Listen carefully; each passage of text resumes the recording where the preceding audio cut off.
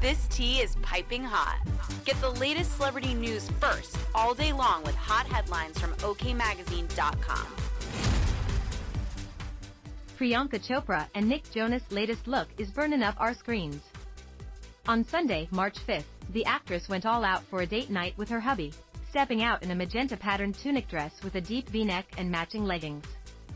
She stuck to the monochrome theme by adding a purse and heels in the same exact shade. Jonas, 30, coordinated with his leading lady, rocking a slate gray pantsuit with the same pattern, in addition to black shoes and a black shirt that was left unbuttoned at the top.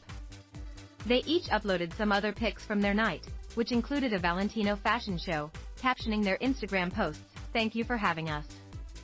The couple have a big year ahead of them, as the former Miss World winner, 40, is busy promoting her new show, Citadel, and her upcoming rom-com, Love Again.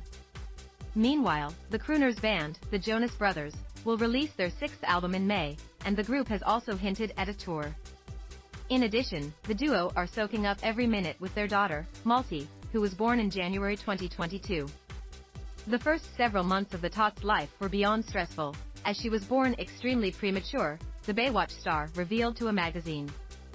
"She was so small, smaller than my hand," revealed Chopra, noting the people working in the NICU do God's work.